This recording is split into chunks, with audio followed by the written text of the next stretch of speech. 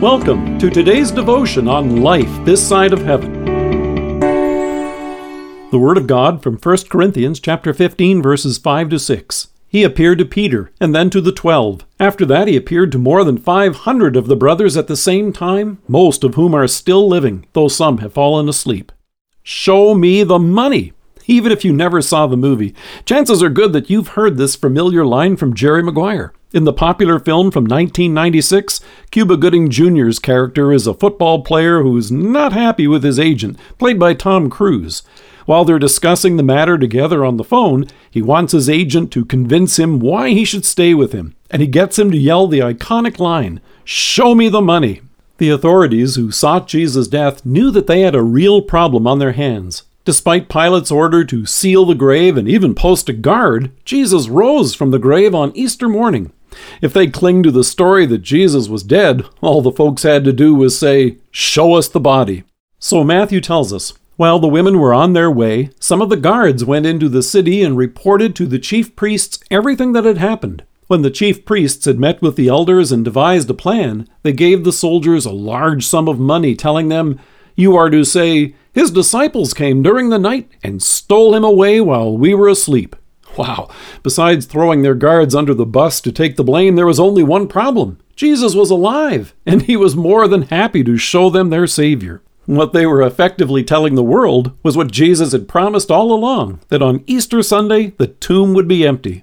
Jesus, who had suffered, died, and was buried for your sins and mine, physically rose from the grave. They stared at him, marveled, embraced him, touched him, poked him, and even ate with him. Here in 1 Corinthians, Paul lists some of the people to whom Jesus appeared after his resurrection, and it's not even a complete list.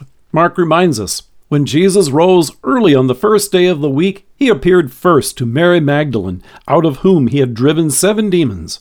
Matthew tells us that he soon appeared to other women who also went out to the tomb that morning. He says, "Suddenly Jesus met them. 'Greetings,' he said. They came to him, clasped his feet, and worshipped him. But it wasn't for the sake of the authorities, the chief priests, or the elders. It was for you." So Paul enumerates some of those who saw our living Savior with their own eyes. Now, if he had just been seen by large crowds, it would be realistic to wonder whether or not it was really him.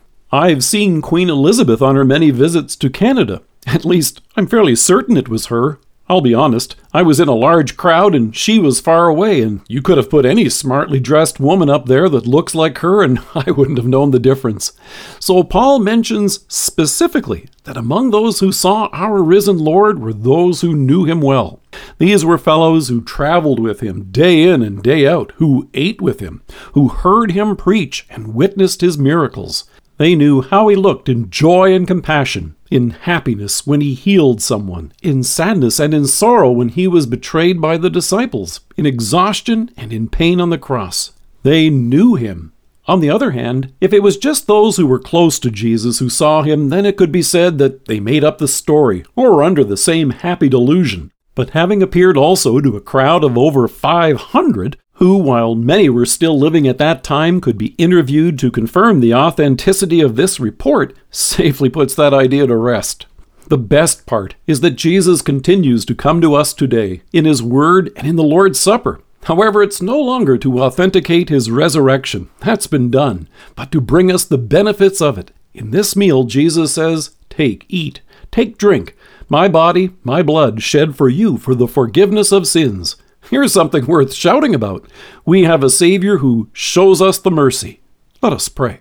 Living Savior, thank you for showing yourself alive and bringing us forgiveness, life, and salvation. Amen.